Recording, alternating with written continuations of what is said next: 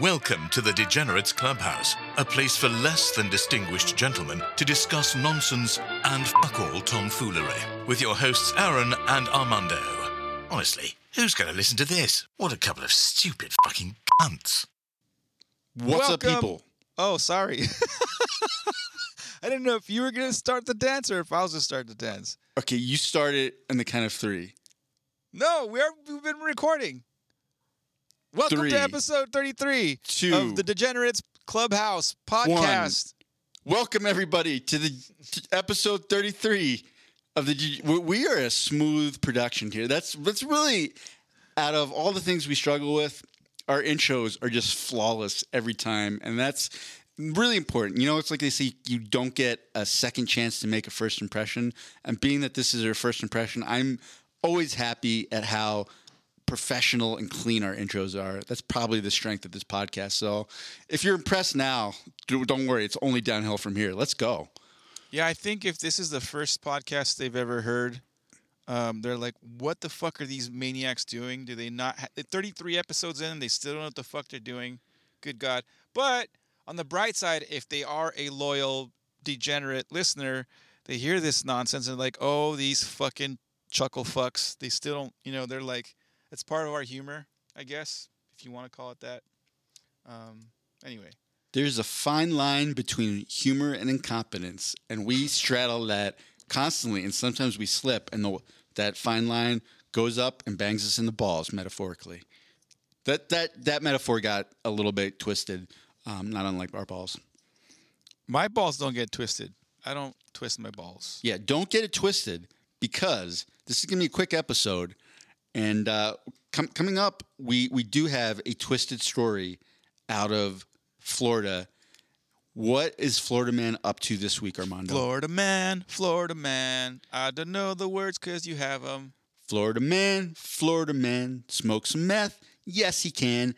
Alligators in his pool, driving drunk as a rule. Look out, here comes the Florida Man. Headline is Florida man points gun at neighbor for flying Biden flag, commands dog to kill deputies.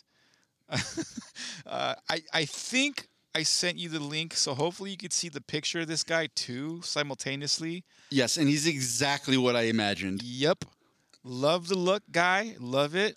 He's got like a what do you call that? What do you call that? It's not receding. Yeah, it's like receded hairline. It's kind of like the Rob Corddry look, where there's no hair up front, party all on the sides. It's not even part. He has a receding hairline. There's still some hair up top, but he also obviously hasn't gotten a haircut for quite a while. Could be because of the COVID pandemic, but it's Florida, so it's probably just because it's Florida and that's how he rolls. And then the hair that he does have up top is just spiked up, not with styling product, just probably with like sweat and gunk and like pillow grease. And he's got like a cool little mustache. I like to call it a little mo. He's got a little cool little mustache going, nice and full. He looks like a heretofore unseen character from the classic board game Clue. He's like Professor Anarchy from Clue. Not Anarchy. That was actually a South Park character. He's Professor Felony from Clue. I don't remember Clue. Sorry. No reference. Professor Felony with the meth needle in the library, which since it's Florida, there's no books in there. That is actually the drug stash. The library is just a bunch of porn nudie mags and shit. Nudie mags and meth, a.k.a. the library, the Florida library. A Fort Myers man was arrested after getting upset that his neighbor was flying a Biden flag, officials said. Edward LaCourse, 75, was arrested on Monday night and faces an aggravated assault with a weapon charge, deputies with the Lee County Sheriff's Office said. According to NBC affiliate WBBH, neighbors told deputies that LaCourse was upset about a Biden flag on their property and started verbally assaulting them.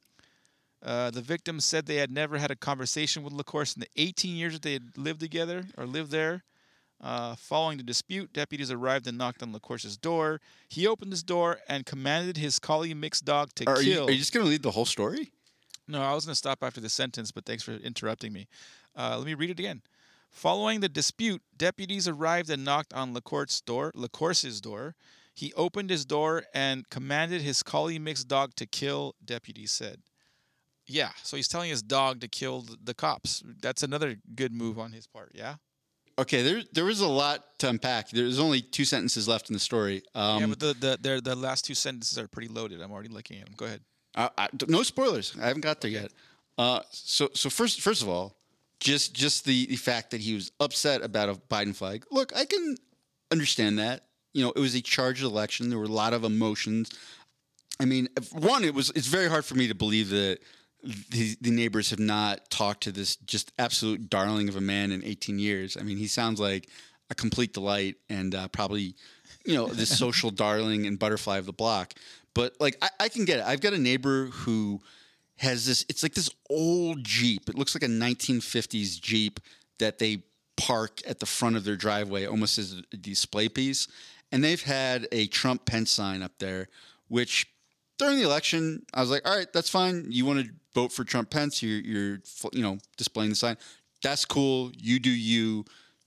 That's your property. Do whatever you want. But now it's still up there after the election. I don't really want to see it. And I remember having the thought, what if I just snagged this thing off of the Jeep, one night? Nobody would see me. If this person did see me, they're probably like 80 years old, and I don't think they'd be able to chase me. And then I thought, no, I shouldn't take the sign. I should just add all the other Trump signs onto the Jeep. So like it could be like Trump Pence, 2020, kill Mike Pence, Mexicans are rapists, just like every other Trump slogan, just put it on. And then I was like, oh, I'm an adult. I should act like one and not fuck with something on someone else's property. And I can just like not look at it. And that's what I did. No, you didn't. Here's what's wrong with your argument there.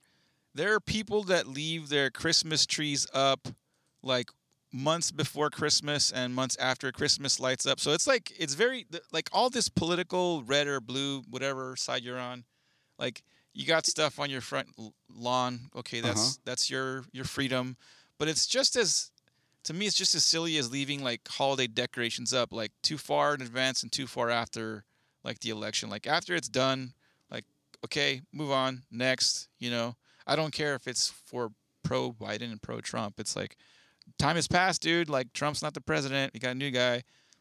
You're not, Yeah, I think this one firmly falls under freedom of speech, First Amendment. If they want to, it's their property. They want to fly a Trump flag or a Biden flag. That's kind of their thing. Unless it's like hate speech, which, again, some of the Trump logos probably could be hate speech. Some of the Biden slogans could be maybe a cautionary tale for dementia, but like whatever, you put them up. It's like I said, it's their property. It's the First Amendment. Let them do what they want to do. That's what I think. I agree, but to threaten to, anyway. And then he sends his dog after the cops. So that's like another ballsy move too, right? Like show up, cops are like, here, we're gonna arrest you, sir, Mr. LaCourse. He tells his dog. It's not even an aggressive-looking collie. It's like a collie mix. So it's not like he had like a fucking pit bull or something threatening. He sends his collie. German Shepherd, a Doberman Pinscher. Yeah. Lassie. Yeah. Lassie's like, what? Is Timmy trapped in the well? No, I need you to kill this Florida police officer. Lassie's like, He literally says kill. Like he literally tells his dog to kill the deputies. What the fuck? You maniac. And the collie was just staring at like him and like looking at the police officer.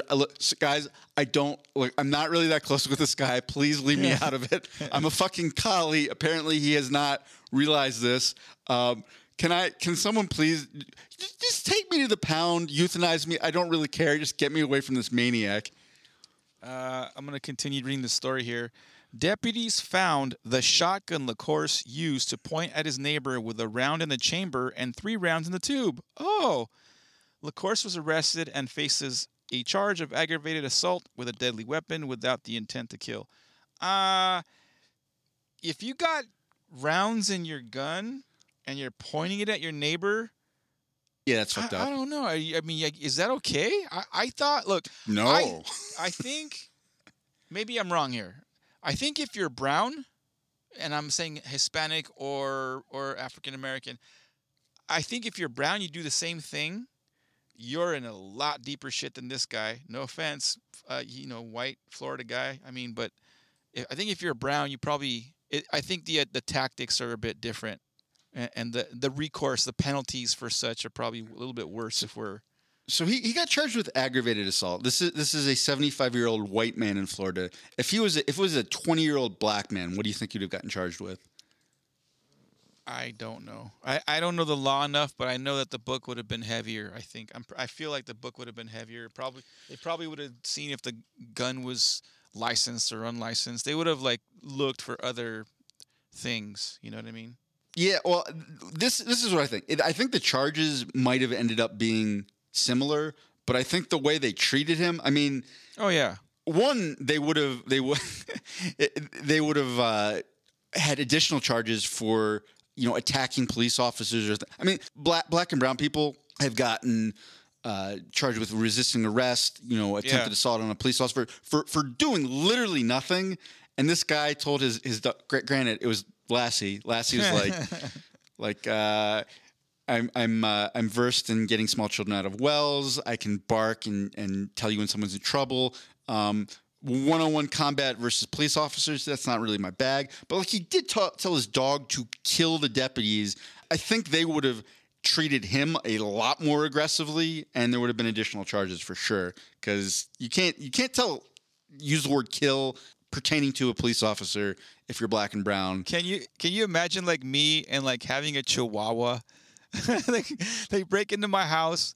I got a Chihuahua. I tell my Chihuahua to kill the dogs. They would have probably euthanized the Chihuahua for being a vicious, deadly animal or something. So it would have been my dog and me that would have been in the shitstorm. But no, your Chihuahua would get shot up. They'd be It was coming right at me. I felt threatened for my life. I had no recourse but to use this high-powered assault rifle. Crazy shit. But yeah, and the gun was loaded too. Can you imagine a Lassie death scene? Oh, just riddled with bullets. Now this is getting dark. Oh, now I want to see it. Now I want to see I want to see Lassie in Al Capone Scarface style, say hello to my little friend, and he just I don't know. Do you remember that movie Falling Down? It was a guy who just had a mental breakdown, and then he goes on this. It would be a mix between that movie and John Wick, where the cops destroy this guy's dog, and he just goes on a anti-society John Wick revenge plot against Florida police, and I might see that movie, and we might actually see that IRL if this guy gets let out anytime soon, because he's Florida man and his powers are unlimited. Nearly, we don't know the limits of his powers. That's what I was trying to say. So yeah, that was this week on Florida Man. Hope you guys enjoyed it. All right. What's next on the docket? No slick transition. Let's you know what? I don't have the agenda in front of me, dude. I remember anyway. Yeah, no, that's what I was doing. I was about to wow, we're on top of it. We're gonna get our mojo back. We took a week off. We're a little bit off right now. I need something to just dial that back. That was a heated story, and now I'm still picturing Lassie getting shot up, full on SWAT team bashing down the door. Lassie just with weird tactical gear and camo, the little camouflage under the eyes, which is weird because it's a collie. I don't think the sun reflects off his. Anyhow, let's move on. Let's go to something a little chiller. Do you have some Ask Reddit questions for us that hopefully are not going to give me nightmares tonight? We'll do the one that you're probably least prepared for because I ran these questions by you before. What smell instantly brings you back to your childhood? Do you have a certain fragrance or aroma that when you smell it, you're it brings back old memories from when you were a kid or when you were younger? Several. You go first. When I went to elementary school, there was early birds and then there was late birds. I was part of the late birds for whatever. You know what that is? You know the distinction of the early birds, late birds? I don't know if they had that where you were schooled when you were a child. Not by that terminology, at least. So they had the school, they had the elementary school. Half the students went in at 8 in the morning, and then they got to leave at noon or 1, and then the other half of the students got there around around 1 or so, and then they were there till the end of the day. So wait. So how long did that go? Was that all of elementary school? No, I think that was only like kindergarten, first and second grade, or something like that. I believe. Yeah, they did that with us in just kindergarten, and then from first grade on, it was the full day. But yeah, so we had that, and I was part of the early birds. Like I was one of the I was one of the unlucky kids that had to wake up early in the morning and like not sleep in and shit. But the cafeteria was always like baking, or like they had stuff going in their ovens or whatever. And I couldn't exactly tell you what type of pastry or dessert it was, but it reminds me of like a Cinnabon but smaller. So like when we got dropped off, because we were transported to school with like the big yellow school bus.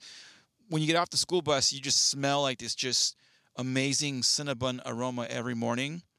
And yeah, the early birds, that was the one cool thing about being part of the early birds, is like your first thing was like not to go to class. It was like go get breakfast. So it was like you got you got regular milk or chocolate milk or whatever. And then you got one of those little sticky bun things that would just, the aroma would smell. So if like I walk by a Cinnabon, like it's not exactly the same thing, but it's pretty on point with like that cinnamon, like sweet. So yeah, if I smell that shit, I think of Wilcox Elementary and the early birds and sticky buns. What about you? I've got a lot. I've realized that my memories, like I have a pretty clear memory from everything from when I was about 3 years old on. Not everything. I'm not like, omniscient, but I remember a lot of things. So the first one, when you said that, was just my mom's banana pancake. She's not made that since I was a little kid. Then I thought about the smell of the Philadelphia Zoo. That's a very unique, pungent aroma. But I'm like, yeah, probably all zoos smell like this. But this is the one I zeroed in on. Do you know what the Franklin Institute is? No idea. If anyone's ever visiting Philadelphia and they're like, oh, what should I see? Should I see the Liberty Bell or should I... No. You need to go see the Franklin Institute. The Liberty Bell is going to be underwhelming. It's a small bell that has a crack in it. It's like, oh, it's historical. Fuck off. It's boring.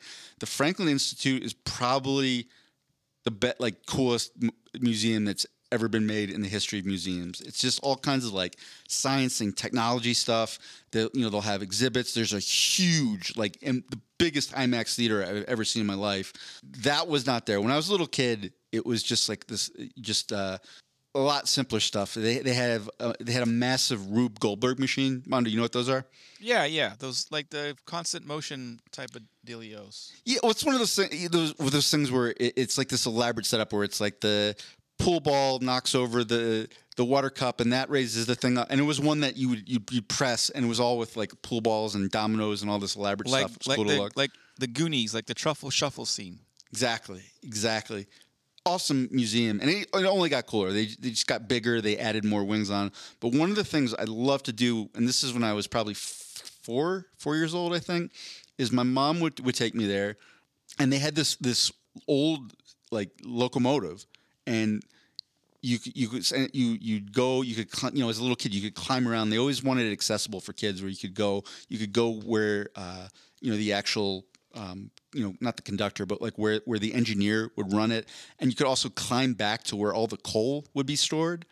And you could like climb around in that. It was always real fun. And I remember the smell from that area where the coal was stored very particularly, because even when they weren't doing, they weren't running the exhibit, because they would actually let you get on it, and then it would go down like 40 feet of track, so you could actually have this whole old locomotive like fired up and see what it would be like. But I would just go and climb around in that pit, and it had this like very strong metallic sort of smell to it. Like little baby Aaron getting like coal miner's lung walking around the train. So there was, to be clear, there was not coal in it. It had been cleaned out. So it was just it was like the smell of like metal, and then also probably hundreds of little kids like crawling around on it and like spitting up on it and who knows what else. I mean, certainly not the most sanitary surface ever. Fortunately I was never like, what does this taste like? I just remember the smell. It was this very pungent, like sort of iron smell mixed in with the smell of all the different visitors who were touching it and going around.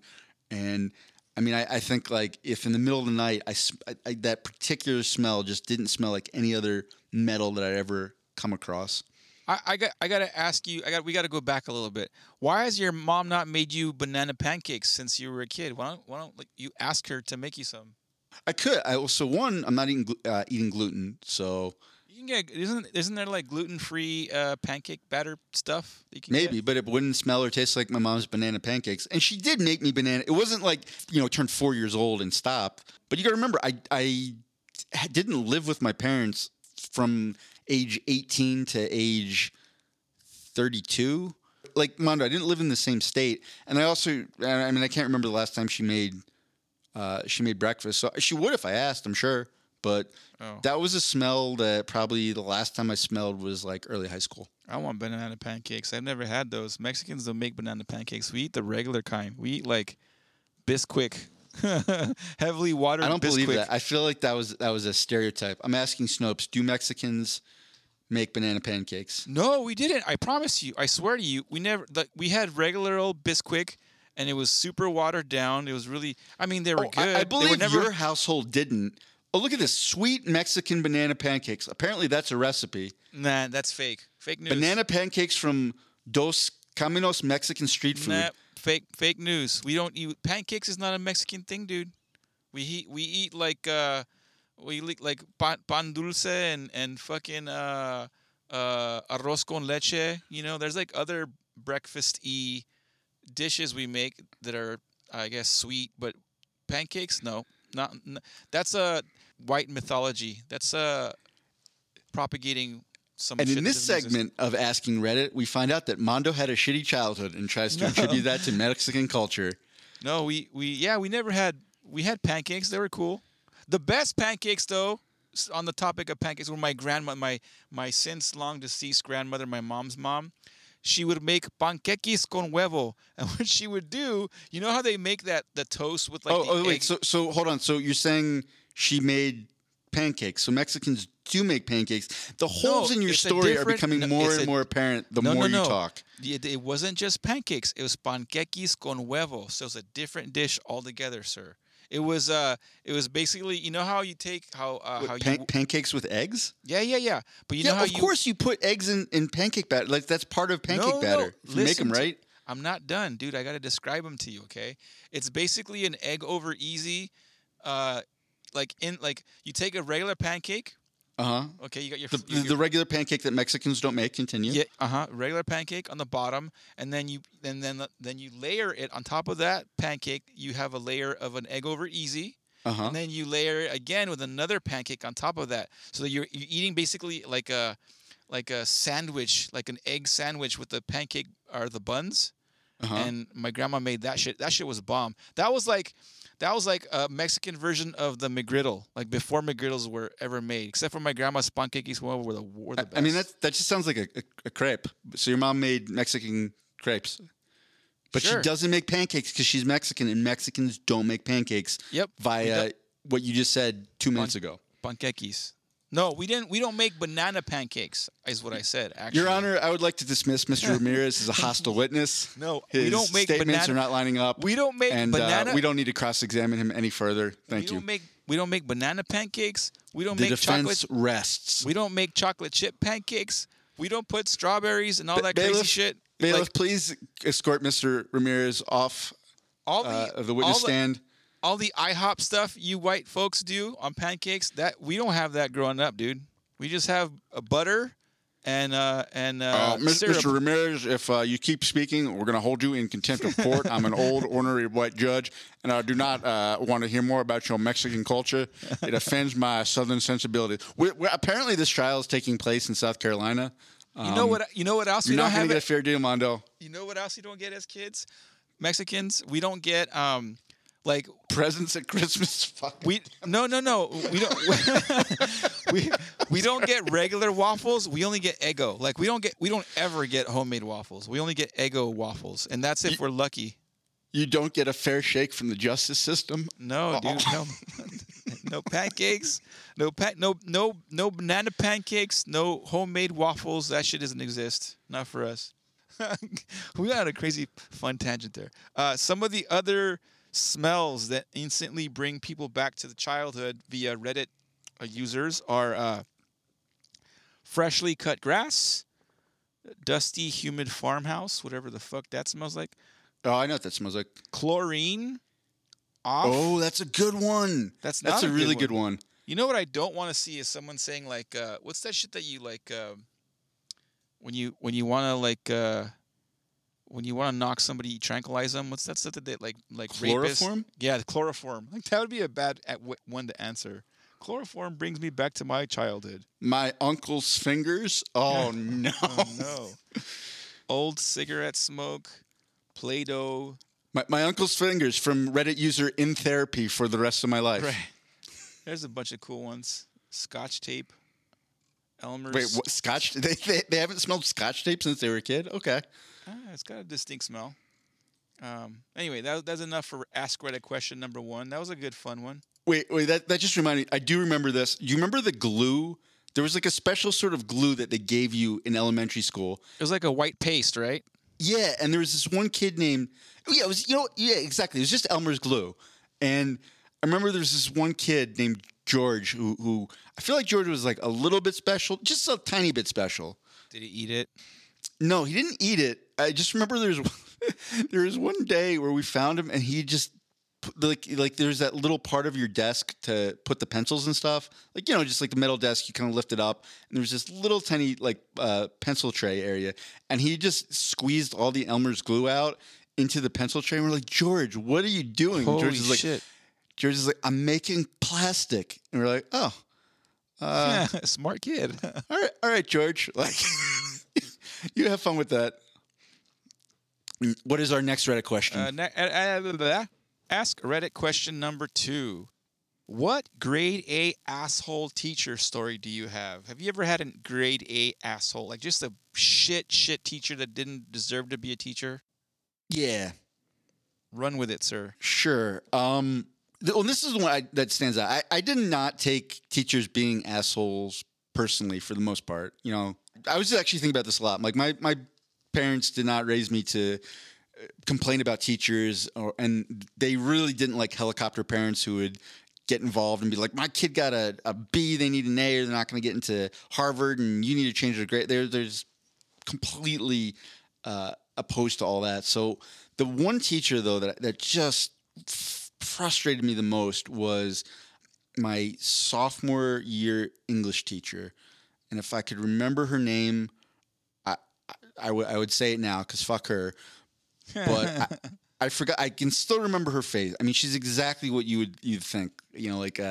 Was her first name? Was it Blanche? Was her first name Blanche? Like that could have been. I don't know what her first name was. I don't remember her last name anymore. But just like middle-aged, late 40s white woman, little bit overweight, like glasses, kind of. I mean, just the whole stereotype. At that point, I'd already figured out that I just really did not give a shit about high school.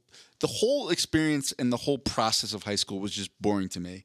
I can learn more on my own. 90% of what you're doing is just giving us busy work. Like, this isn't actual exploration. I'm not doing anything interesting.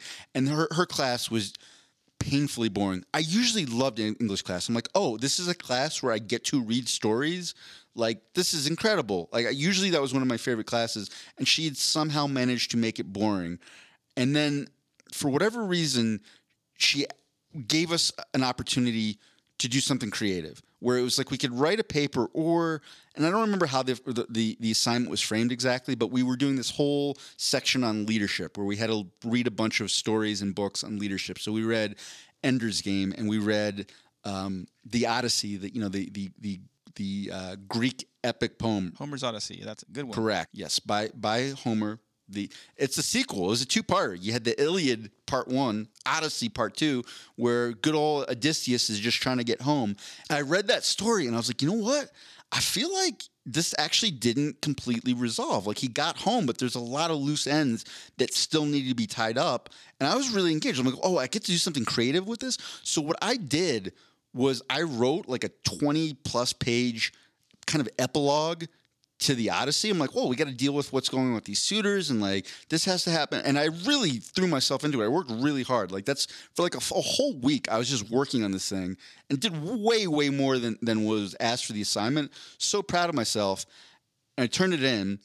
Like a few days later, like she makes me stay after class, and then she was like, so where did you get this from? And I was like, what do you mean? Like, I wrote it. And she's like, no, I mean, I looked on the internet and I tried to search and I couldn't find it, but I want you to just come clean with me and tell me where you took this from. What a and bitch. I was like, look, I don't know what to tell. Like, I wrote it. And then she starts like quizzing me on like, well, what happened on this page? I'm like, it's a like 23-page story. I mean, I can tell you the gist of it. I don't remember line for line. Like, I don't know if you ever wrote an epilogue to the Odyssey, but you know, that's not how my writing. And at that point, I was just like, I just shut down. I was like, all right, whatever. Like, I wrote it. Like, are we done? I mean, what are we doing here? And I was just pissed. I was furious. I'm like, don't blame your shittiness as a teacher and the fact that your class is painfully boring. Don't confuse my disinterest with your class with my ability to write and my potential as a student. Those two things aren't linked. Just because I don't do half of your like dumb fill in the blank assignments doesn't mean that I can't write. You piece of shit. What grade did you get on that? Do you know? I don't remember, man. That was one where like I just completely checked out of that class. I was 75% checked out, and at that point, I just stopped trying altogether. That's pretty fucked up. I was mad. My grade A asshole teacher has a lot of similarities to what you just said. So in high school, I had all A's and B's, and I was taking all honors classes and AP classes. I think I got 1 C, and I was really hard on myself for getting that 1 C. And I think I got like a D or an F in Calculus 1. Those were like my 2 worst grades. But aside from that, like I've gotten all A's and B's up to this point. And when you graduate high school, much like when you graduate college, you have to take like certain minimum requirement, like whatever classes, I guess, to graduate. And I had not taken a biology class at all up until my senior year. I was like, fuck it. I need to take this fucking class. I'll take it now. The biology class I was taking was taught by Mr. Smith, renowned Mr. Smith at Montebello High School. He was the Wait, he taught at your school too? Mr. Smith also taught at my school. That's fucking crazy. Same guy, you think? Probably. This guy was a water polo coach.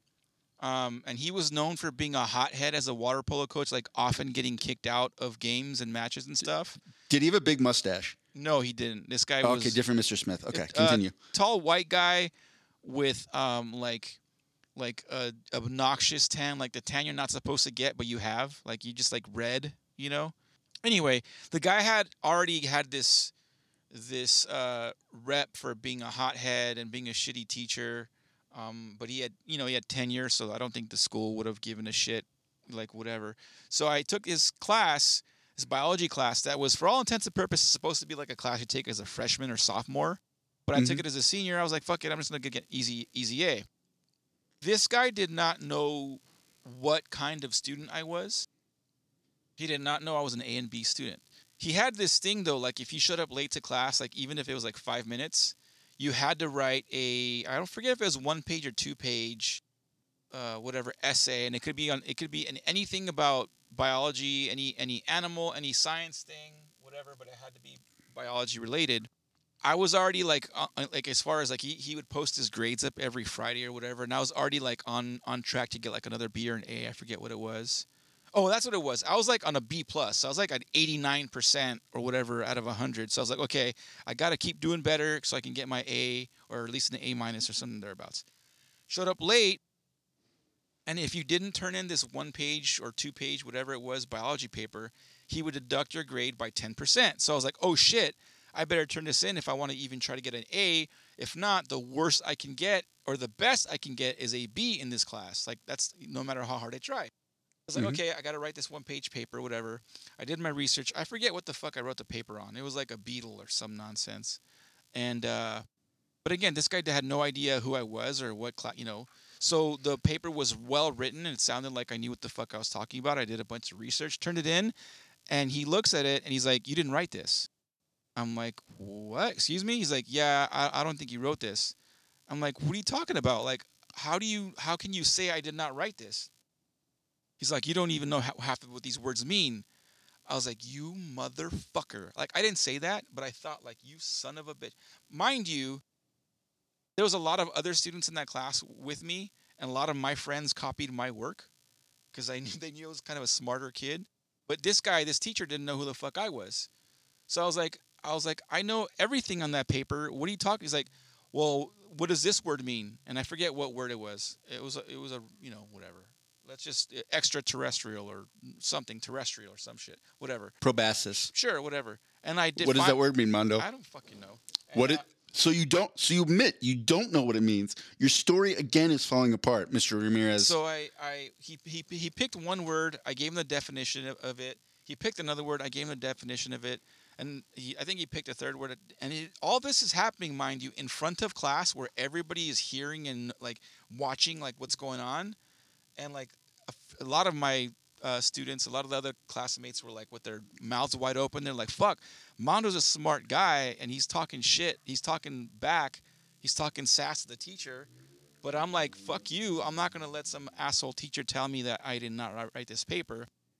So he convinces himself, okay, this kid did write it. And what does he do with that paper? He just rips it in half in front of everybody, just like shreds it. And then he just basically gives me my 10% credit back on my grade. So I was like, okay, now I'm back on track to maybe get an A.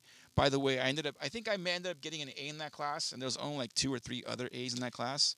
So fuck that teacher. See, and here's the thing, and this is a big difference. In my school district, like most of my classmates, if their teacher had done what they did to me, and definitely if they'd done what they did to you in front of the class, their parents would have been all over like the school board calling for that teacher to get fired. Like that's how they rolled. And that was never, I can't remember if I even told my parents about that. And if I did, they were just like, wow, that's screwed up. I mean, yeah, my parents wouldn't have done shit about it. But yeah, I also did, like you, I doubt I brought it up to my parents. I didn't care. I was like, as long as I got my 10% back on my grade, I'm cool with it. It was kind of funny that he tried to accuse me of something, and I was able to throw egg back in his face in front of the class. So like his whole plan to humiliate me or demean me in front of other people was like, it backfired on him, made him look more like. And like I said, the guy already had a reputation for being a hothead, and like, yeah. So fuck him in the butt. I have 2 questions for you. you. No lube. What? Question 1: have you ever plagiarized? Have I ever played what? Plagiarized? Plagiarized? I think I may have borrowed a few lines here or there when I was I like straight up just plagiarized no. If anything, the closest I'd come is I would take a line or whatever sentence and like put it in my own words if I felt like there was something that was good, but I never like copied and pasted or cut and pasted or any of that shit from. Oh no! Else. So plagiarism like that, you just have to be a complete grade A moron. I mean, it's once the internet was a thing, you just could not do that.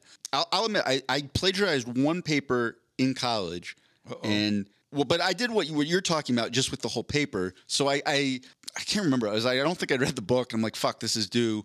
Wow, I need to make sure I pass this class so I can graduate.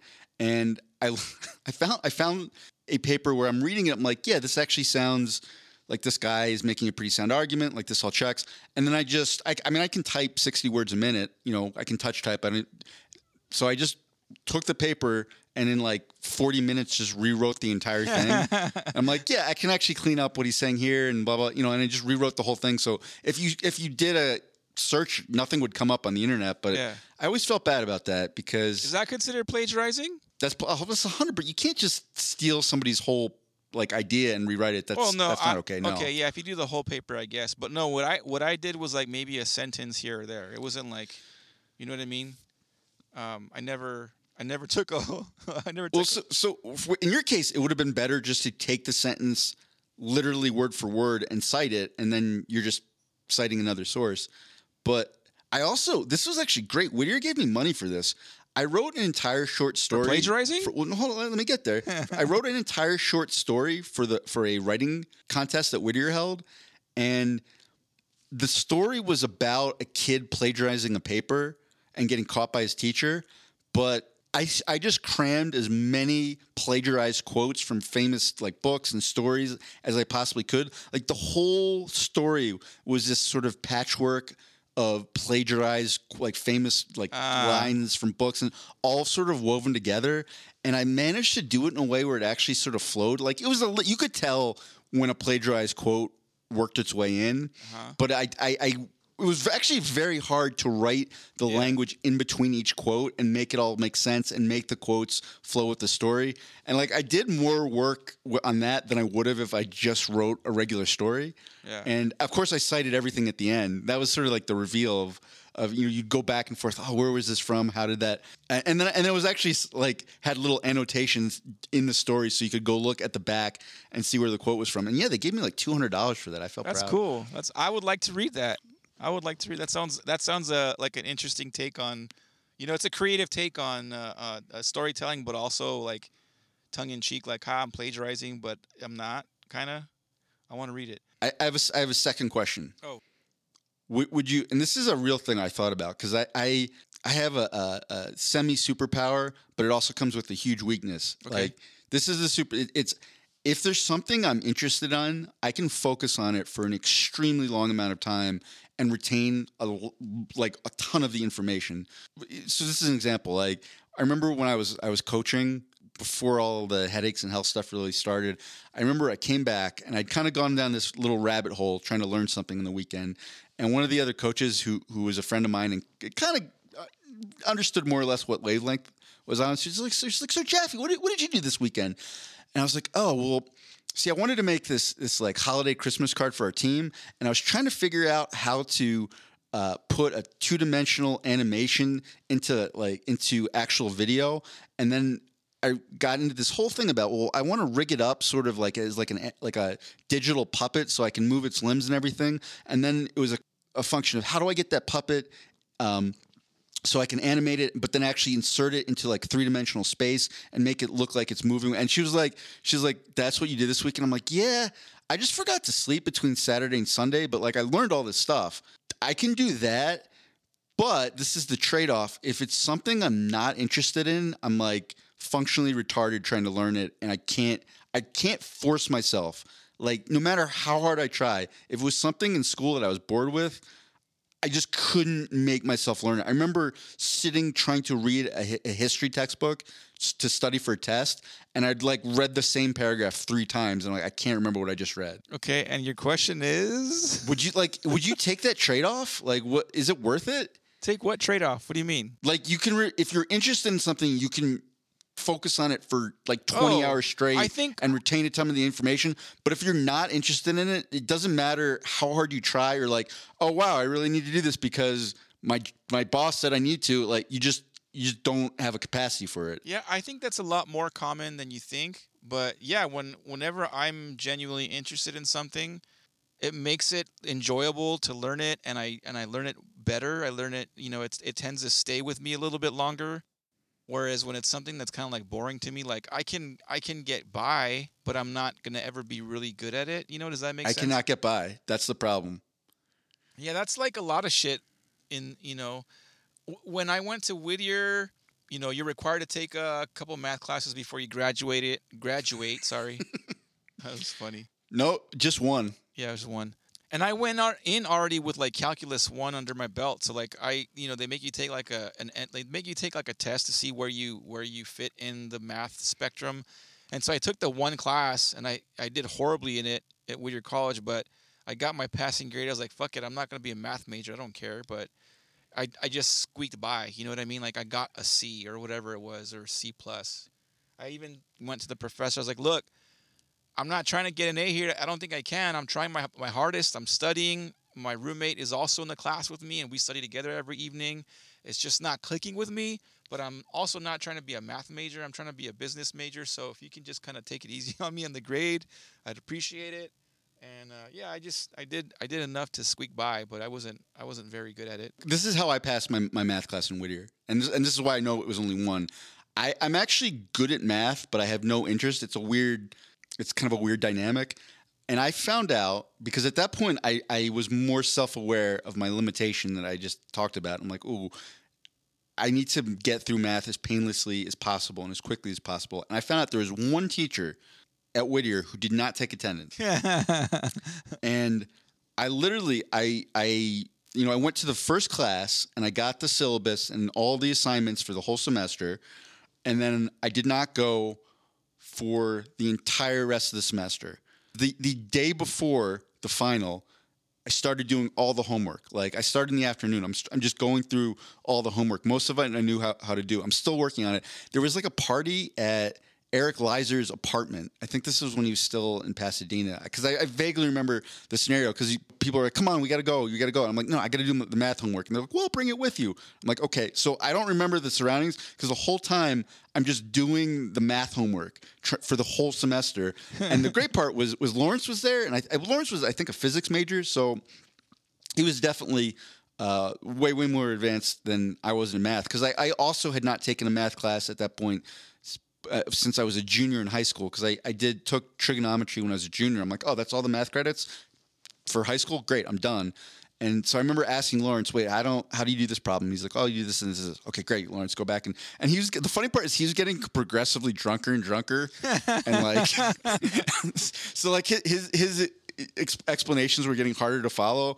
But like I did the whole semester's homework from that afternoon, finished it at the party at Eric Leiser's house, went in the next day for the final, turned in all the homework, got a good grade on the final, and I got a C+ for the class. And I mean that was not a good grade for me at Whittier, but I could not have been more pleased to get that C+. Yeah. I'm like, I win. Fuck you, system. Yeah, I feel you on that. I get you on that. Some of the other answers, well, obviously all these answers are going to be super long, so I'm just going to pick 2 or 1. I'm just going to read 2 of them because there's a bunch of answers. They're all longer, right? My second class teacher, I believe they meant second grade.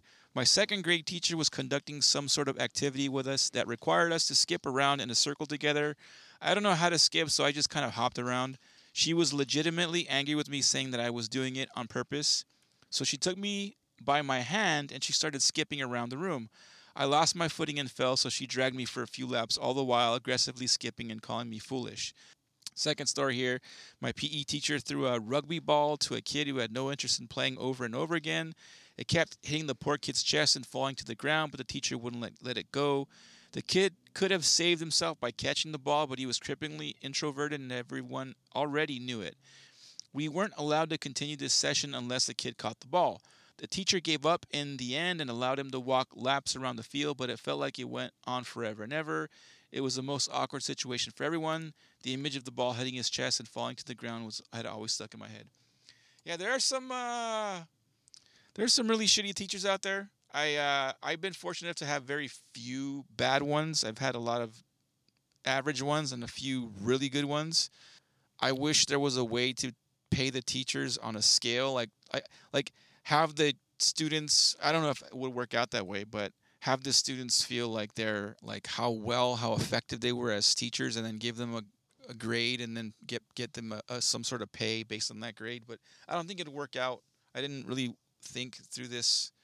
No, not at all. Very well, yeah, I get. But I wish there was a way to do it, right? I wish there was some kind of way where the good teachers got paid what they deserved, and then the shit teachers just got the fucking boot, or something thereabouts. But well, I mean, this is one place where the free market actually would work well, and you just need to incentivize people, because right now, teaching doesn't pay very well, and it's an extremely stressful job.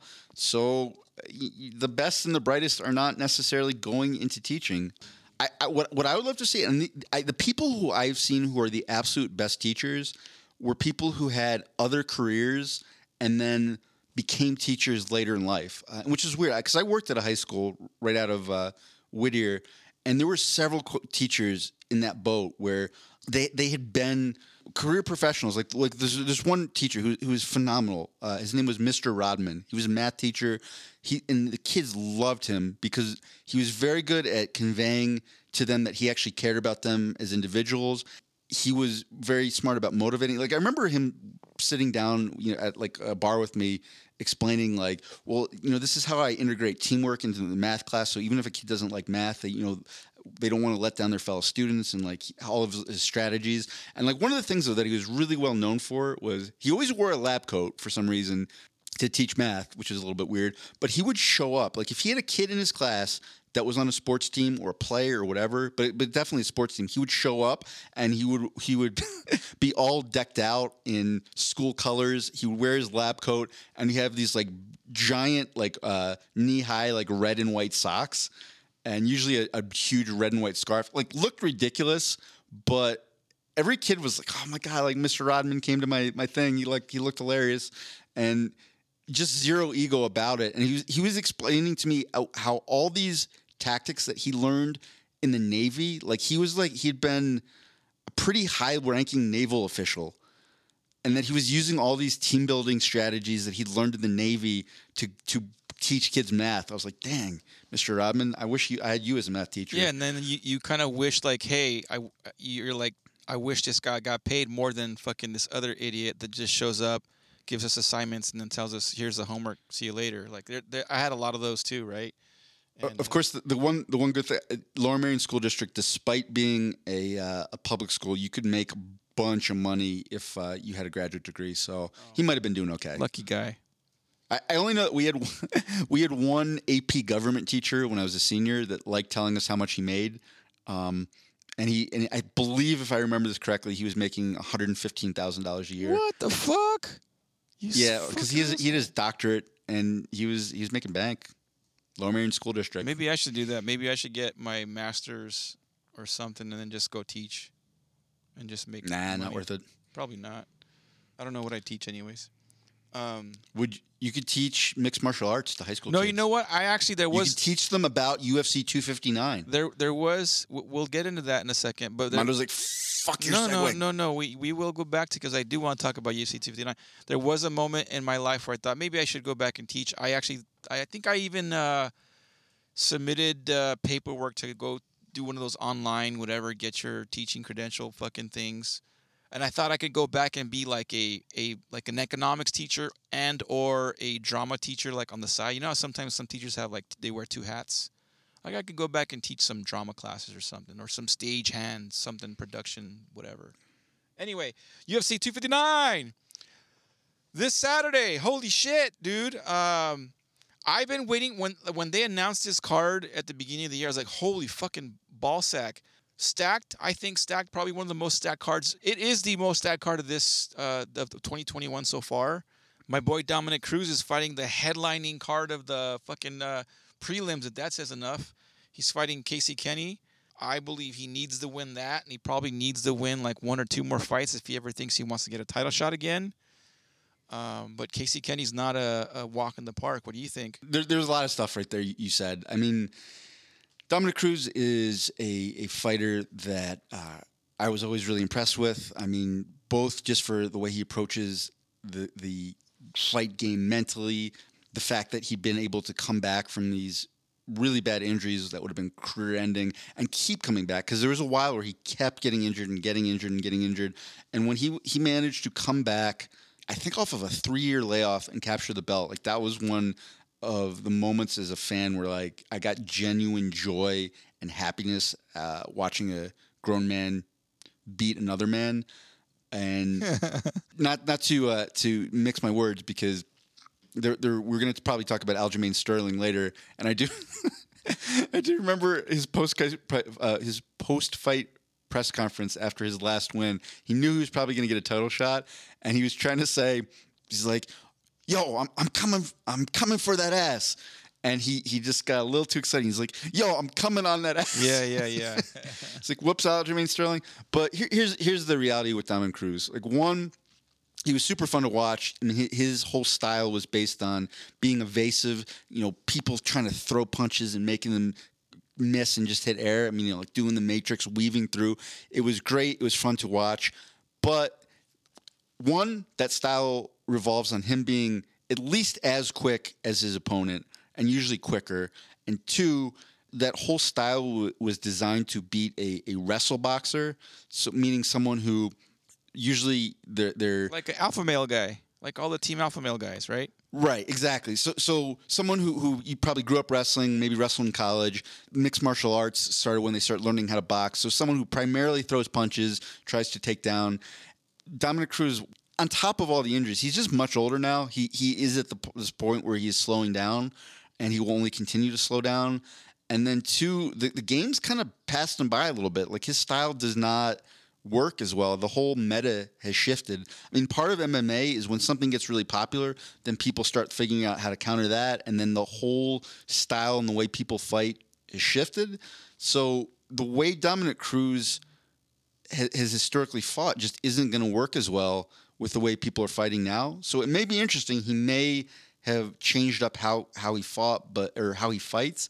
But unfortunately, I think the days of Dominic Cruz's title shots are probably in the rearview mirror. And at this point, it would be great to see him, put on one, maybe two more performances. But I think he's coming up on his swan song.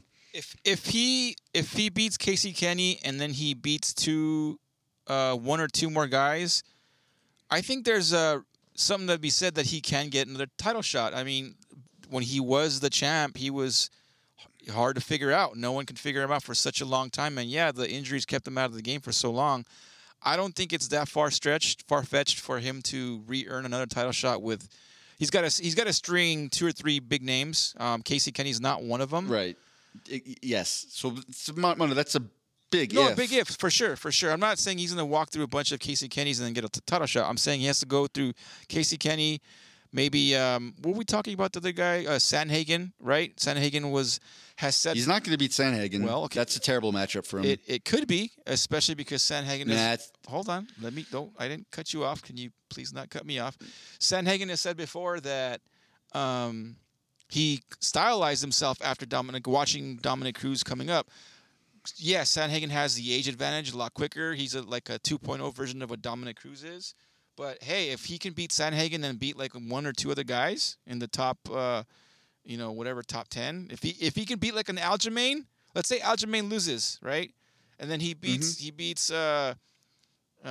Sanhagen, he beats fucking this other kid, and then he beats Aljamain, like. It's very conceivable that Dominic Cruz gets a title shot. It's it's far from happening, but it can happen. It can be done. Look at Uriah Faber. How many title shots has that motherfucker got? And did he deserve them? Probably not.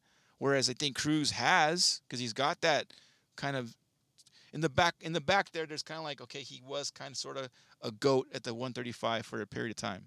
If I had money, I'd bet heavily on Cruz, because he's my boy. He's okay. He's my dude, so. That's all true. This all revolves around an aging Dominic Cruz who is oft injured, being able to beat guys who are, I think, other than the TJ Dillashaw win, they're just younger and at a much higher level than most of his previous opponents, and they're not great matchups for him.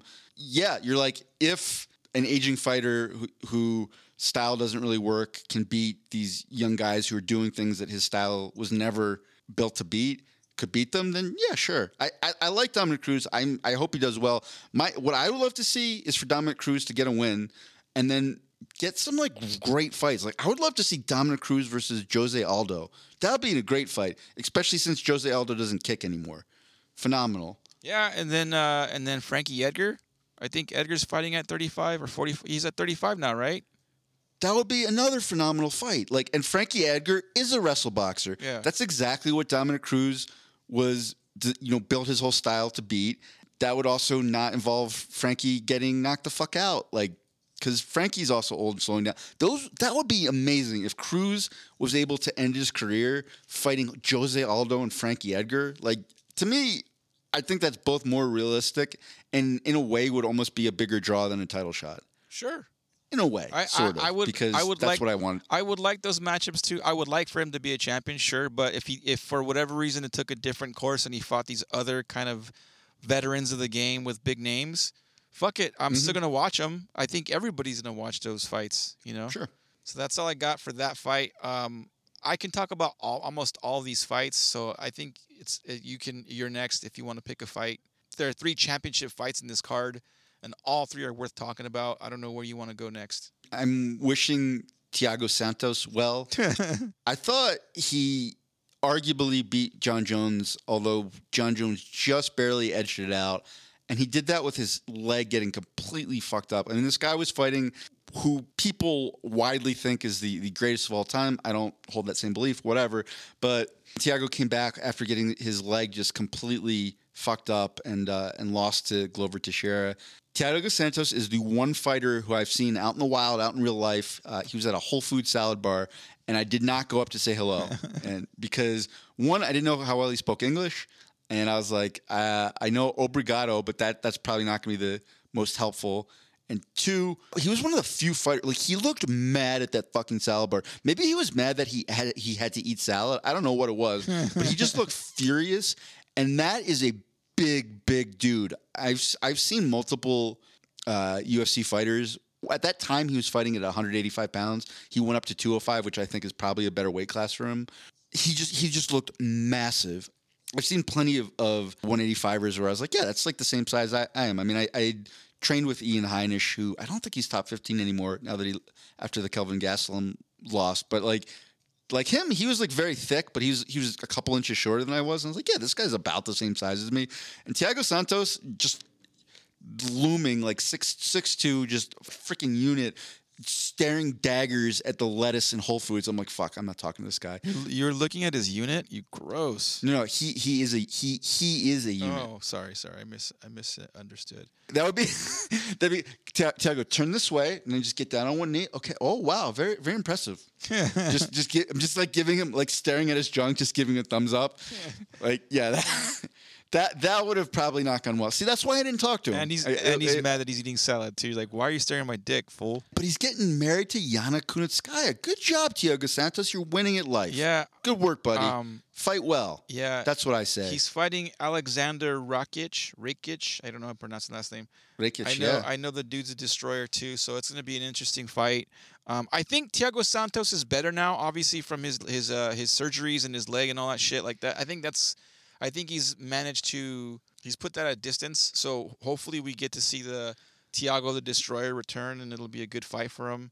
He's ranked number 2, you know. Hopefully. Surgery is a lot better now than it used to be, but I mean, you were never the same.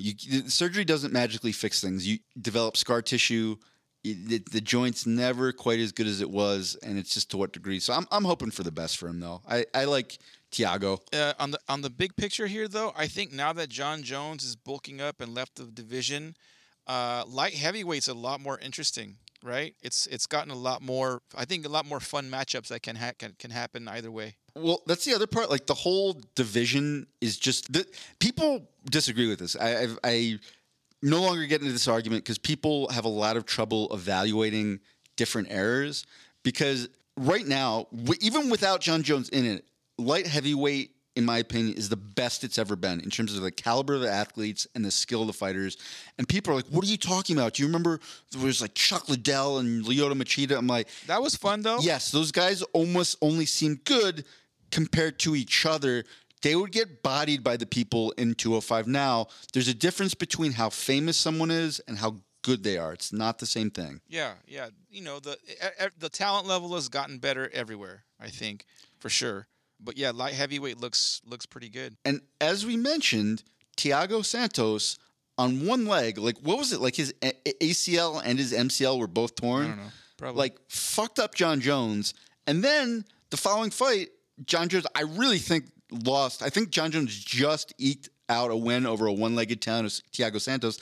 And then I think he lost that fight to Reyes. Obviously, the judges scored it for John Jones. Yeah. I think Reyes won that 3 rounds to 2. So it's like, yeah, he's going to heavyweight, but I mean, I think these contenders are better than what Jones has faced.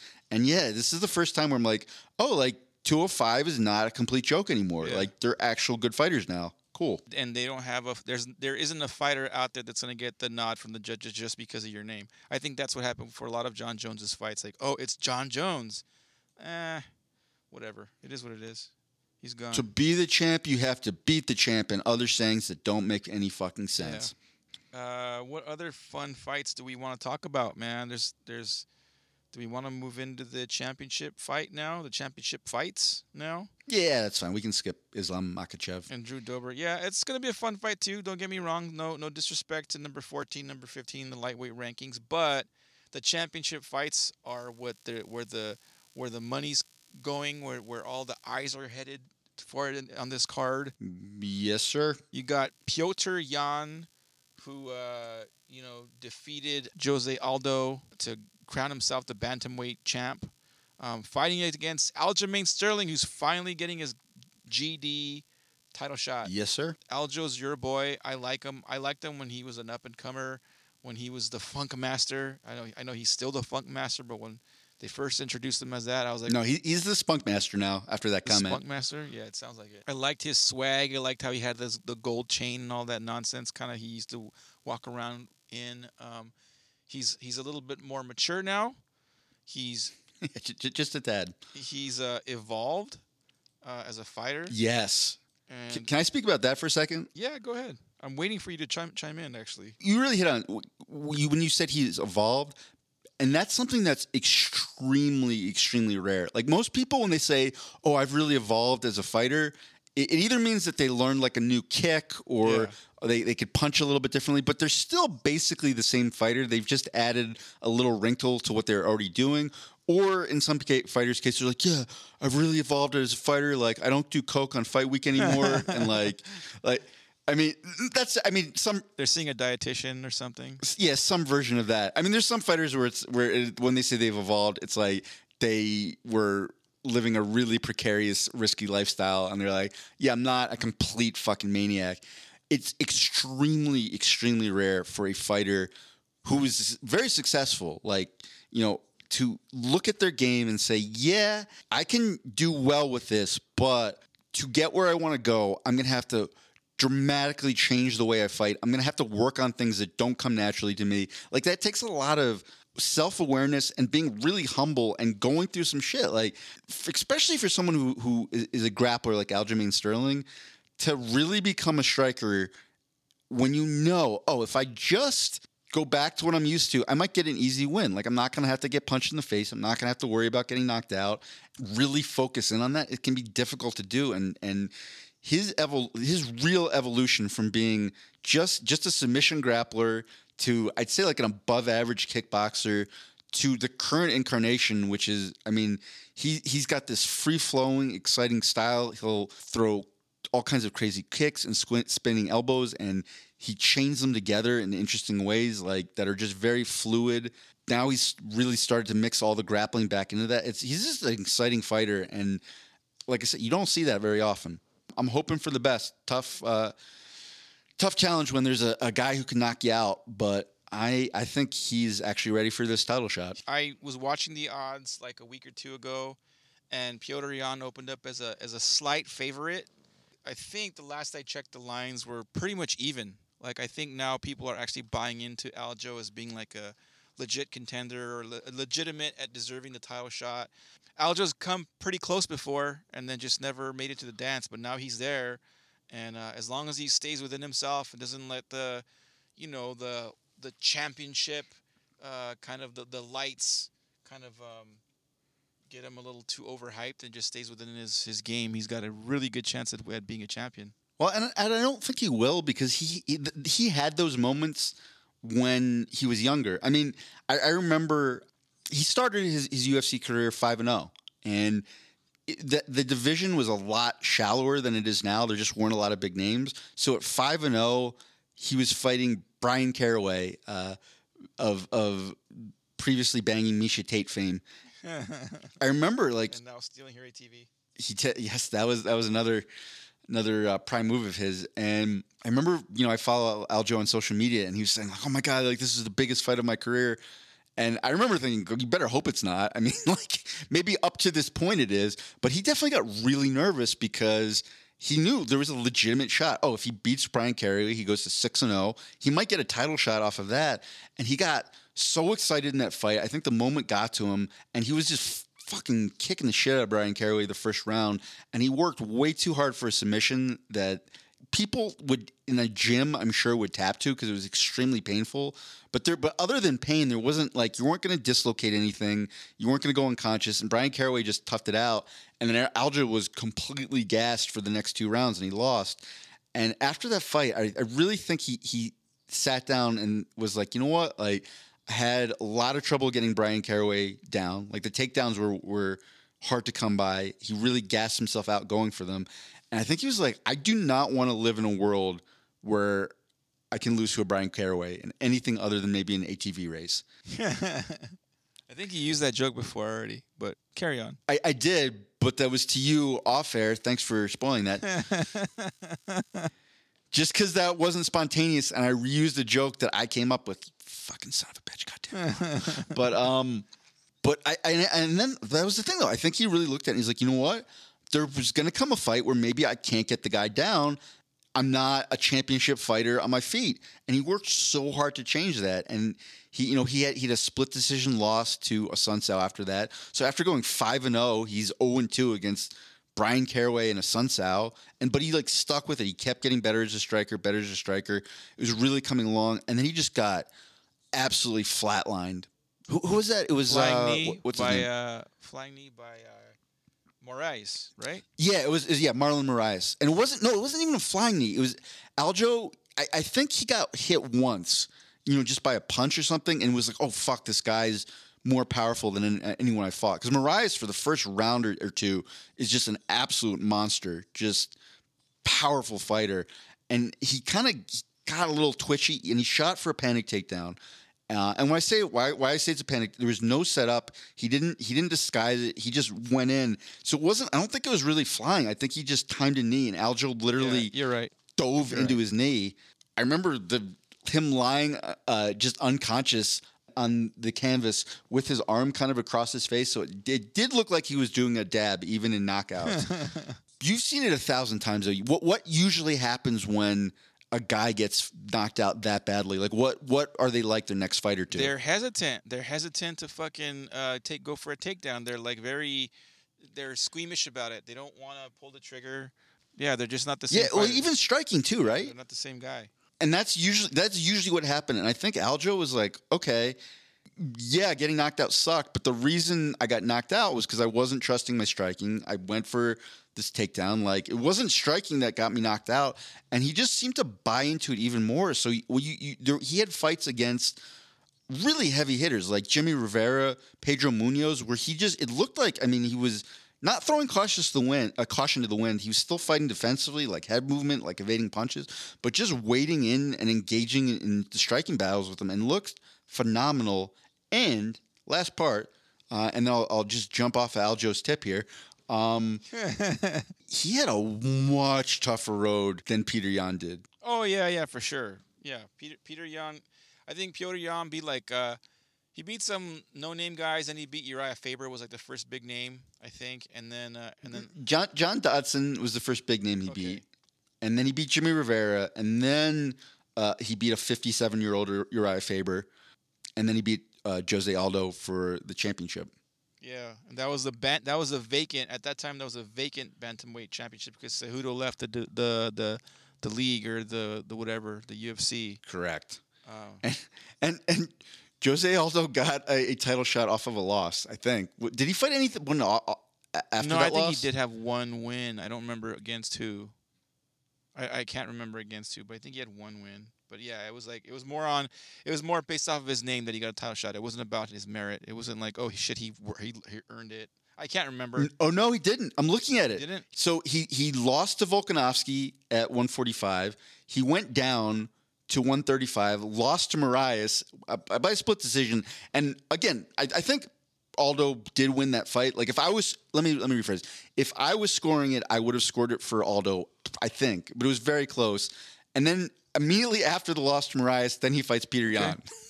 I got it wrong, but still. Peter Yan's no joke, though. I mean, he's good. He's very good. He's a power, and it seems like he's got like Energizer Bunny like endurance. Like he doesn't fade. He's very efficient. Like there's some fighters where you see them and they're like high energy, but they're all over the place, and you're like, what is this actually leading to? Yeah. Like, he doesn't waste energy. When he does throw power shots, it's like they're well timed and well placed. You also see guys who are just swinging big punches where they're not really in a position to land, and he doesn't do that either. He is a very good fighter from what we've seen, but I also think largely untested, and that's what makes it such an exciting fight. The champion who's untested versus a much more tested dynamic challenger who I think there's only two other guys that I've ever seen that are like Aljo. I'm back on the tip. Climb back up on that thing. You love it. Tony Ferguson in his prime, I think, had a similar style and skill set, but I think Aljamain actually does it better. And then a younger John Jones before he became a through and through Jackson Wink point fighting kickboxer. Yeah. Similar, but skill set wise, both, I think Aljo is much better than John Jones was. John Jones was just a much better athlete than everyone who was fighting. I just like Longo and Sarah a lot, and I hope that their boy pulls through. I think Aljo can. I wish Aljamain was going in as an underdog so I can bet on it and get some more money out of it. It kind of worries me that the line is pretty even now, but yeah, I'm hoping for Aljo to pull through. He's not, I don't ride his dick the way you do, but I do like. I've always liked him, but you know, he deserves a belt. He's been putting in the work. The co-main event. Yeah. Megan Anderson, the contender, goes up to fight Amanda Leoa, the Lioness Nunes, who just had a baby. Yeah. Yeah. Well, I mean, sort of. Yeah. Aaron and I talked about this before recording about like my stupid question was like, I wonder how Amanda and Nina Ansaroff decided to choose which one of them was going to give birth. And I think that Aaron answered it, but it was a consensus answer that I think it was kind of like, well, Amanda's the breadwinner, and she is more. What did you say? What did you say? How did you say it? That was the joke I made, and I said I think in reality it was probably Nina wanted to be a mother, like she wanted the experience of carrying a child, and it was like, yeah, like I want to be a mom. They're like, okay, let's do this. Sure, yeah, okay, I believe you, but I also think Amanda is, a little bit more the masculine of the two. If you had to pick, Amanda is the breadwinner since she's been the champ. She's got a lot of cred, right? She's like the women goat fighter. So I think I was kind of made it easier for like, hey, well, Nina's not in the championship contention yet. Let's get her knocked up and. Let me put it this way. I get some motherhood vibes from Nina, like. The way I picture Nina holding a baby is having it swaddled. She's cradling it under one arm. She's got it secured with the other arm. She's like gazing down at it lovingly. And the way I picture Amanda holding a baby is standing on top of a couch, like dangling it from his legs, like shaking it back and forth, laughing, like, ha ha ha, oh, baby, oh, baby. Like that's the vibe I get from the two. So I get the motherhood vibes from Nina, and I think they're like not real confused about who's going to bear the child. Anyway, that was enough about Amanda and Nina having babies. All right, so next fight. Congrats to them. Congrats to them. Amanda, huge, and she deserves to be a huge favorite over Megan Anderson. Megan's fought before at 145 and done okay. She's been fighting at 35 and been doing okay. I just don't know. I mean, what tools does Megan have that Amanda hasn't faced before? I mean, maybe the reach, the length, that kind of thing. Maybe, I don't know. Mm-hmm. But outside of that, I mean, Cyborg had crazy power, or crazier power than Megan. And in fact, Cyborg beat Megan Anderson. And we're gonna do a little bit MMA math here. No, they never fought. Yeah, they have. Cyborg and Megan. Yeah, I'm pretty sure they fought at 145. Maybe I'm wrong. Nope. Are you sure? Yep. Are you lying? Yeah, no, I'm sure. I'm gonna look up on SureDog now because now I'm questioning myself. Cause I could have swore Megan fought Cyborg. They both fought Felicia Spencer, and so Cyborg fucked Felicia Spencer up, and Felicia Spencer, I think, but no, I know Megan and Cyborg never fought. I'm gonna look it up now, you son of a gun, because I don't believe you. Anyway, okay. But I don't think Megan has anything that can threaten Amanda. If Amanda fights like a dude. Let's be real. She fights like a dude. She used the gas earlier on in her career, but that doesn't seem to be a problem anymore. She's the new mom, so I think she's got enough going for her where she's like, I don't think Megan can bring anything to the table here. Yeah, I mean, so Megan Anderson did give Holly Holm a ton of trouble on the feet. I mean, Megan was piecing Holly Holm up a little bit, but no disrespect to Holly Holm. I know she's like an 18-time boxing world champion, but you got to remember in boxing, like Armando, like we could if we could, as long as we could get it sanctioned by a state commission, we could have the Degenerates Boxing World Championship of Lakewood, Colorado, get it sanctioned by the Colorado Athletic Commission, and then have two random people fight for that and call one of them world champion. Yeah. Like Holly Holm as a striker is nearly on Amanda's level. I mean, it's nice that she's got all those boxing world, quote unquote, world titles, not to detract from them, but they were more like regional titles. And, when Amanda and Holly Holm fought, Amanda was like, "Oh, I remember when you head kicked Ronda Rousey. I'm going to do that because I think it'll be funny," and knocked Holly Holm out with a head kick. Like, just because she saw someone showed her a clip of Holly Holm head kicking Ronda Rousey, and she's like, "Oh, cool, I'm going to do that." She like Babe Ruthed it. Yeah. She's like, "I'm gonna literally pick my shot and just set this up." I hope Megan does well, but I think if Amanda decides she wants to take her down, she can do that. I think if they strike, she can do that. The only way that and this is for real. I think Megan's path to victory is she just has to be big and strong and durable, and hit Amanda hard enough where Amanda gets a little bit worked up.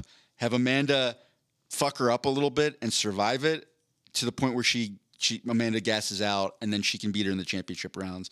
Amanda's actual cardio, I don't think, is any better than it's ever been.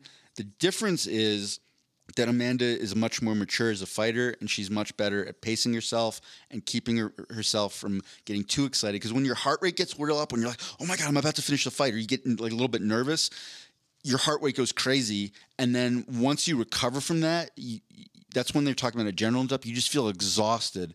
And that, I think, might be Amanda's last loss. And that's exactly what happened against Kat Zingano. Amanda was fucking her up so bad, and Kat survived. Amanda had nothing left in the tank. So it's not a good sign when the challenger's one path to victory is that she has to get fucked up so bad that the champion gets excited and tires herself out. Not where you want to be. Megan is not to disparage the poor girl, but she's a bit of a butterface. She likes to flaunt all her little pictures in her panties on Instagram and stuff like that. And God bless her, I follow her, so I'm enjoying it. I'm not I'm not talking shit. I enjoy it. How serious is she taking it? I don't know. Serious enough. I mean, she's fighting for a belt. Let's see if she shows up with it. What I do like is that she's with James Krause. James Krause. I love James Krause as a fighter. I love him as a coach. His fighters, his athletes do pretty well consistently. I don't know how well Krause has, how much Krause was able to teach Megan. But he's a good coach. I respect him as a coach for sure. So now I'm just curious. What year was it that Megan fought? Oh no, they Cyborg? didn't. They didn't. I looked it up. They didn't. You're right. They didn't. I could have swore they were matched up to fight though. I'm not. I'm pretty sure. I'm not imagining that. Maybe they may have been matched up. Wait. I'm sorry. What was that? I'm what? You're right. I'm. No, fuck. My headphones are cutting out. Can you say that one more time? Suck my balls, Mr. Garrison. But yeah, no, I could have swore that they fought. I was wrong. I was mistaken. Megan did not fight Cyborg, but I do know that Megan was fighting at 45 when Cyborg was still in the 45 division. I think there were there's like two of them. I was like, I understand the mistake because there was like two people in the entire division and they never fought each other. I know Yana Kunitskaya was brought in from another league to fight Cyborg at 45, and then Yana moved down to 35, which is her natural weight class. So they were having trouble finding people to fight Cyborg when Cyborg was a 45 queen, if you want to call her. Whatever. Yep. I'd actually would have liked to see Megan and Cyborg fight. That would actually be a pretty solid matchup. Now that Cyborg's not the same fighter, maybe it'd be fun to watch. That's a whole other. Let's not get sidetracked on that because we got a potential double champ fight coming up. God, I hate Izzy. I mean, Israel Stylebender Adesanya is 85. Mondo, is it because he's black or because he's Nigerian? Which part? It's because he's cocky.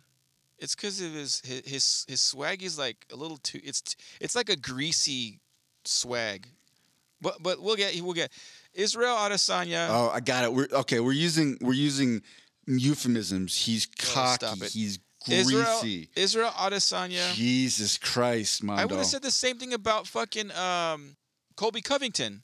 He's like. You think you'd say he's greasy? Yeah, he's greasy. He's a slime bag. He's a fucking sleazeball. It's all shtick. How?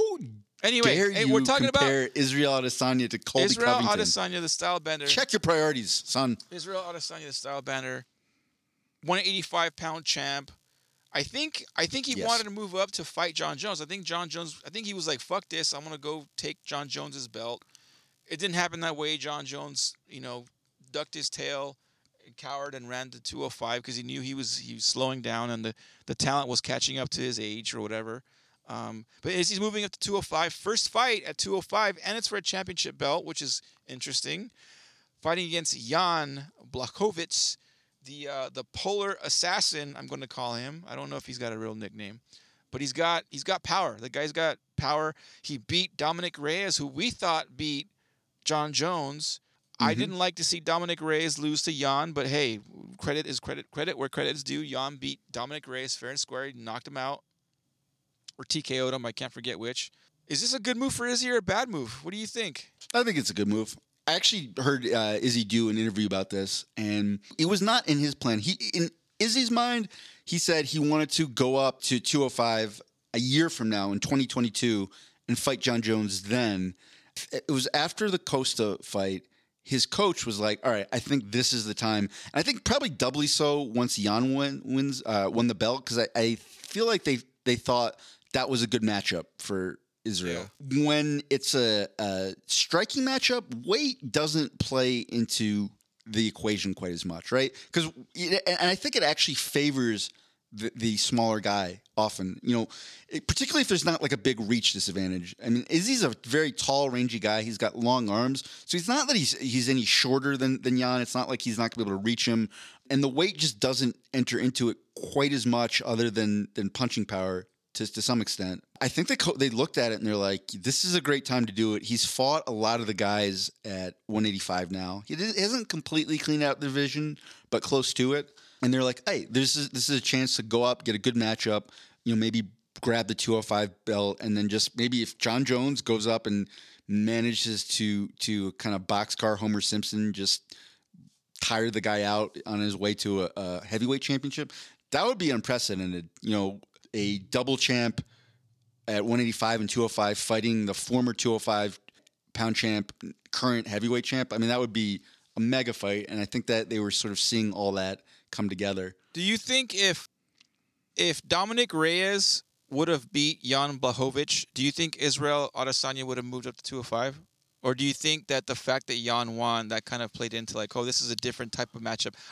My opinion is that if it would have been Dominic Reyes as a champ right now, he wouldn't have moved up as quickly. I think he would have, waited. I think Dominic Reyes has different tools than Jan. I don't know. I actually think Reyes is a better matchup for him than Jan is. Really? Yeah.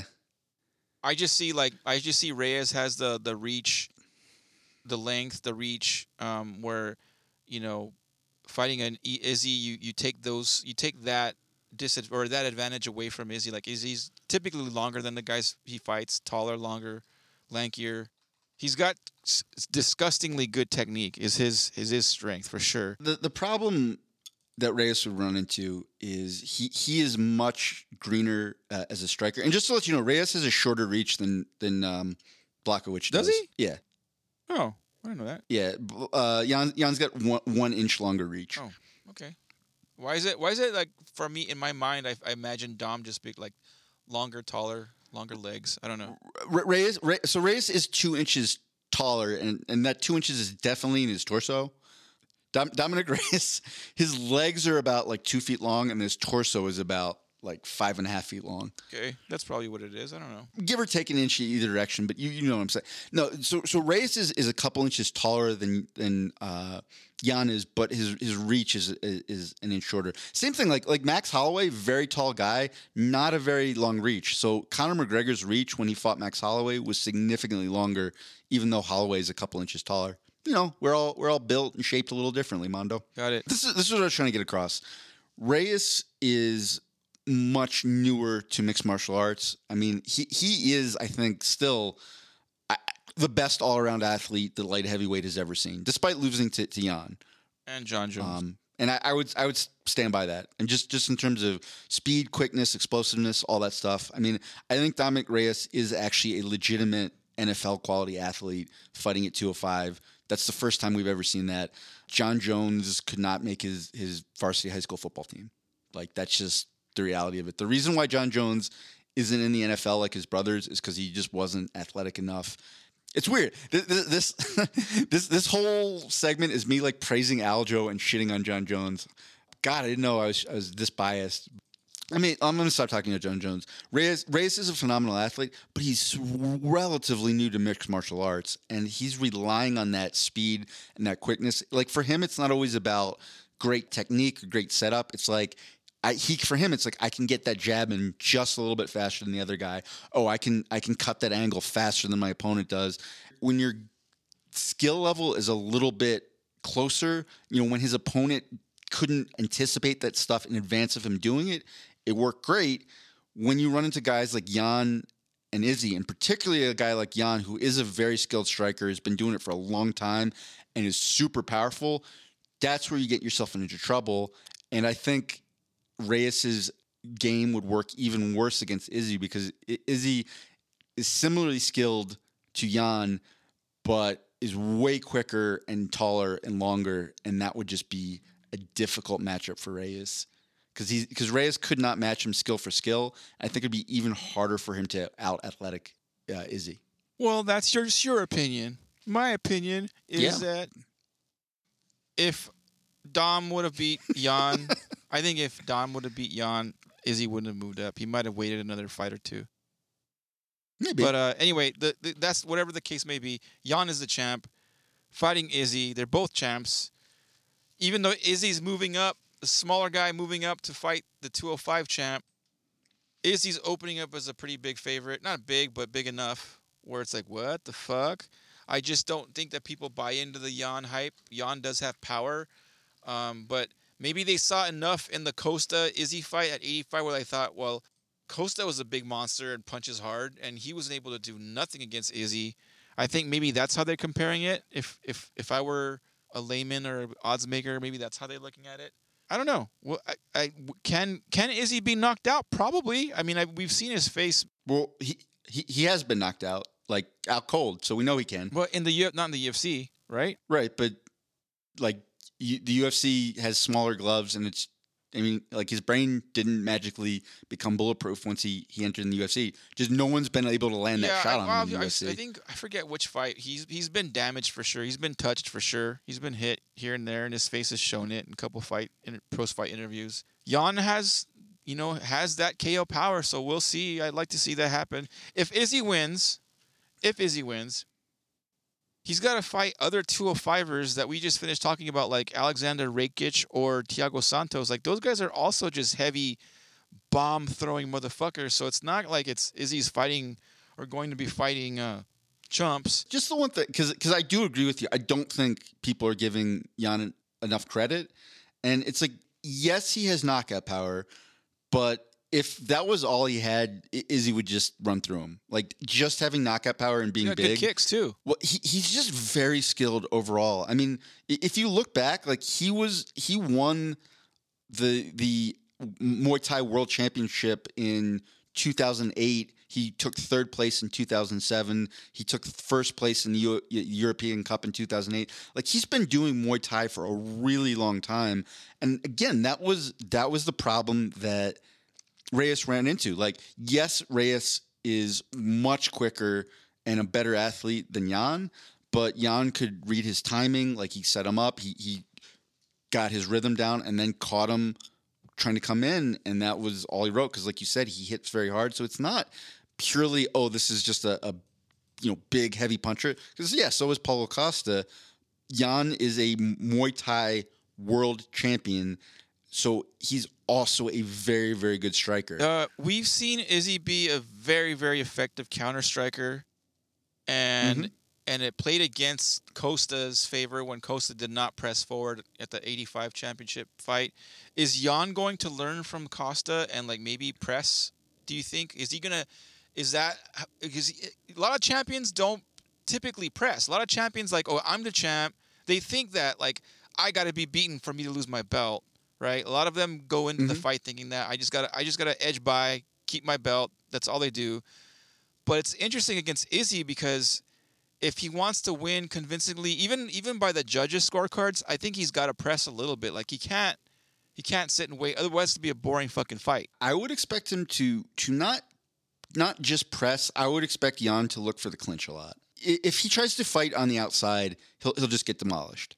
Izzy's taller. He has a longer range. He's way, way faster. I mean, that's one of the things that I don't think people realize all that often is compared to the 185 pounders, particularly the ones now, like guys like Whitaker and Adesanya, the 205 pounders are just incredibly slow. And Jan is not a fast 205 pounder to begin with.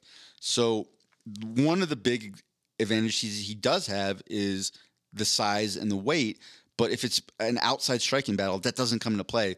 One of the really effective places in Muay Thai, though, is when you get into a clinch, you're hanging in the guy's neck, you're making his head carry all your weight, and you're just leaning on him. So I would expect to see him not just press, but to try to corner Izzy, get him in the clinch, even just do some like wall and brawl, where he's got him trapped up against the cage. He's got him pinned, throwing knees, throwing elbows. And Jan's also a good grappler. So, I mean, I think he understands that he's at a big speed disadvantage, and he's not going to have the big technique advantage that he had over Reyes. So, that's the thing, is these are both very smart, cerebral fighters, and he's going to look to exploit his advantages, and that means getting in close and getting a hold of Adesanya. And it'll be interesting to see what he does with it, where he tries to take it, and then how Adesanya tries to counter that. I really want that fight to go 5 rounds. I want the Jan and Sterling fight to go 5 rounds, and I want the Cruz fight to go 5 rounds. I want to see the fights. You know what I mean? Or actually, the Cruz fight's not going to be 5 rounds. It's a headliner, but on the prelim, so it's only going to be a 3-round fight.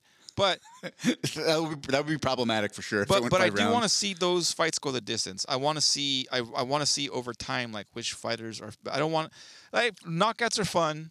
I get it. I know people like to see knockouts or finishes or submissions, early round stuff. But like, those fights are ones that I want to enjoy the fight. I want them to go the distance. Particularly because if Cruz wins, it's probably going to have to be a 3-round fight, like almost certainly. Yeah. And I think if Aljo wins, it's also likely going to be a 5-round fight. It's possible he could get a earlier submission. I mean, he's a really dangerous submission threat, but I would guess it's going to take him 5 rounds to get the job done. Fun card. I don't know what else I can say about it. Do you have anything else you want to add? I just think it's a fun. I've been waiting for this card since they announced it, since the beginning of the year. I'm like, this is the one. I told my cousin. I call him my cousin. He's not really my cousin. He's my cousin's cousin, Bobby. He's like, Bobby, this is the one. It's like, March what? March 6th? March 7th? That's the fucking one we want to watch, dude. It's coming up, and I'm excited. It's been a while since I've felt this excited about a card. Good one. To me, it's fun because I could geek out about the technique and the style matchups and what the people in this card have done to advance martial arts as a whole. I could talk about it for hours, and everyone's like, please don't. This was more than enough already. But on top of that, then there's a lot of interesting personalities and stories and kind of storylines at play. And usually it seems, from my perspective, it's usually kind of like one or the other on MMA cards. And it's uncommon to have the convergence of both of them. So I'm looking forward to seeing the weird storylines play out. And is Israel going to be a double champ? Like that, he's intentionally set it up to feel a little bit like a pro wrestling storyline with him. He always does. He wants to get eyeballs. He wants to get attention. You don't like that? That's fine. He did his job. Then there's it's just also a super high level fight. I think it'll be illustrative to people, the difference between 185 and 205. And Jan and Aljo, that is really one of the best, highest level fights you can make in mixed martial arts right now. So if Izzy loses, does he still continue to fight 205, or does he go back to 185 and just kind of reign supreme? No, well, he's regardless of whether he wins or loses, he's going back to 185. Okay. Even if he wins the belt, you don't think he's going to want to defend 205 for a while? According to Israel Adesanya, as of I think earlier today or yesterday, he said, if I win, I'm going back down to 185 to defend the belt. Okay. Fair enough. I also think if Izzy loses, 100%, 125, take it to the bank. John Jones will troll him via Twitter or Instagram. 100 million%. John Jones is going to talk shit about Izzy if Izzy loses. Yep. No. Or if he wins, or if anything in between. Like, if he wins, but it's a like kind of a boring fight, he's just gonna talk shit. Like Probably. Birds fly south for the winter. Polar bears have white fur. John Jones talks shit on Twitter, makes stupid comments, and then deletes them. Yeah.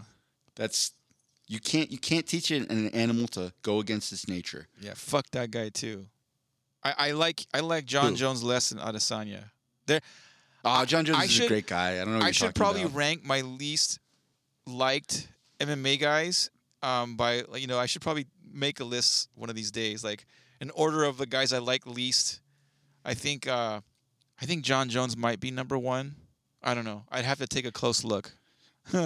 see, you don't like Adesanya because of the way he portrays himself and like as a personality thing. I like which is I like guys when they show a little bit of humility. I don't mind that they show some swag too, but when they're up and comers, especially humility, I don't like when they get a little too arrogant like that. I mean, he does show humility. They were asking about, like, even leading up to this fight, they're like, how do you see it going?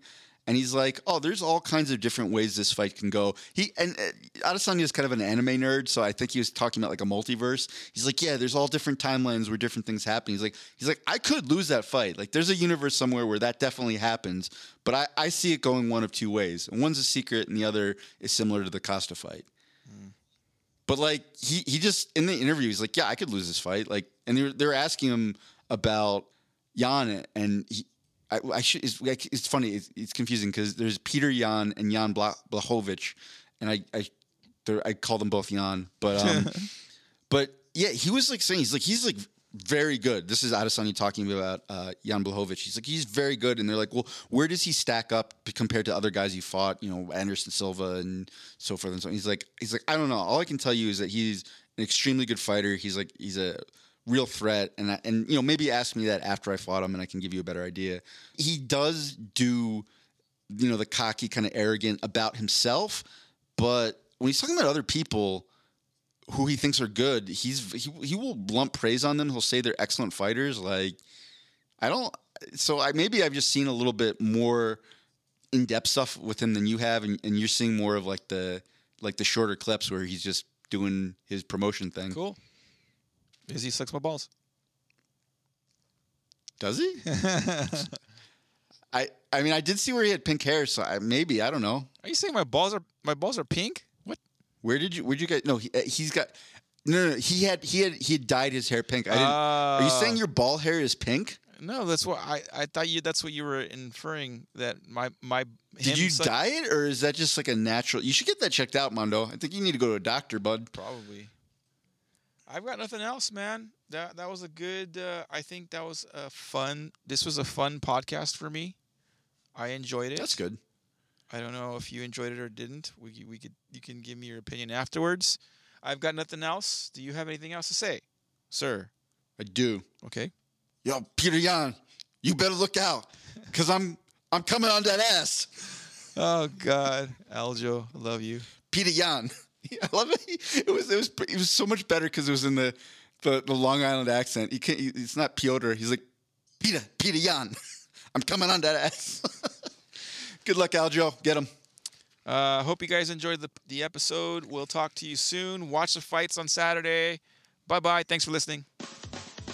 Hey everyone, Mondo here. I just want to take the time to say on behalf of myself and Aaron that we appreciate everyone who's taken the time to listen to our podcast. We know there's hundreds of thousands of podcasts to choose from, but you took some time out of your day to listen to us ramble on. Please share our podcast, like and subscribe, follow us on all our social media platforms and all that jazz. Whether you love us, hate us, agree with our opinions or disagree, we still love you.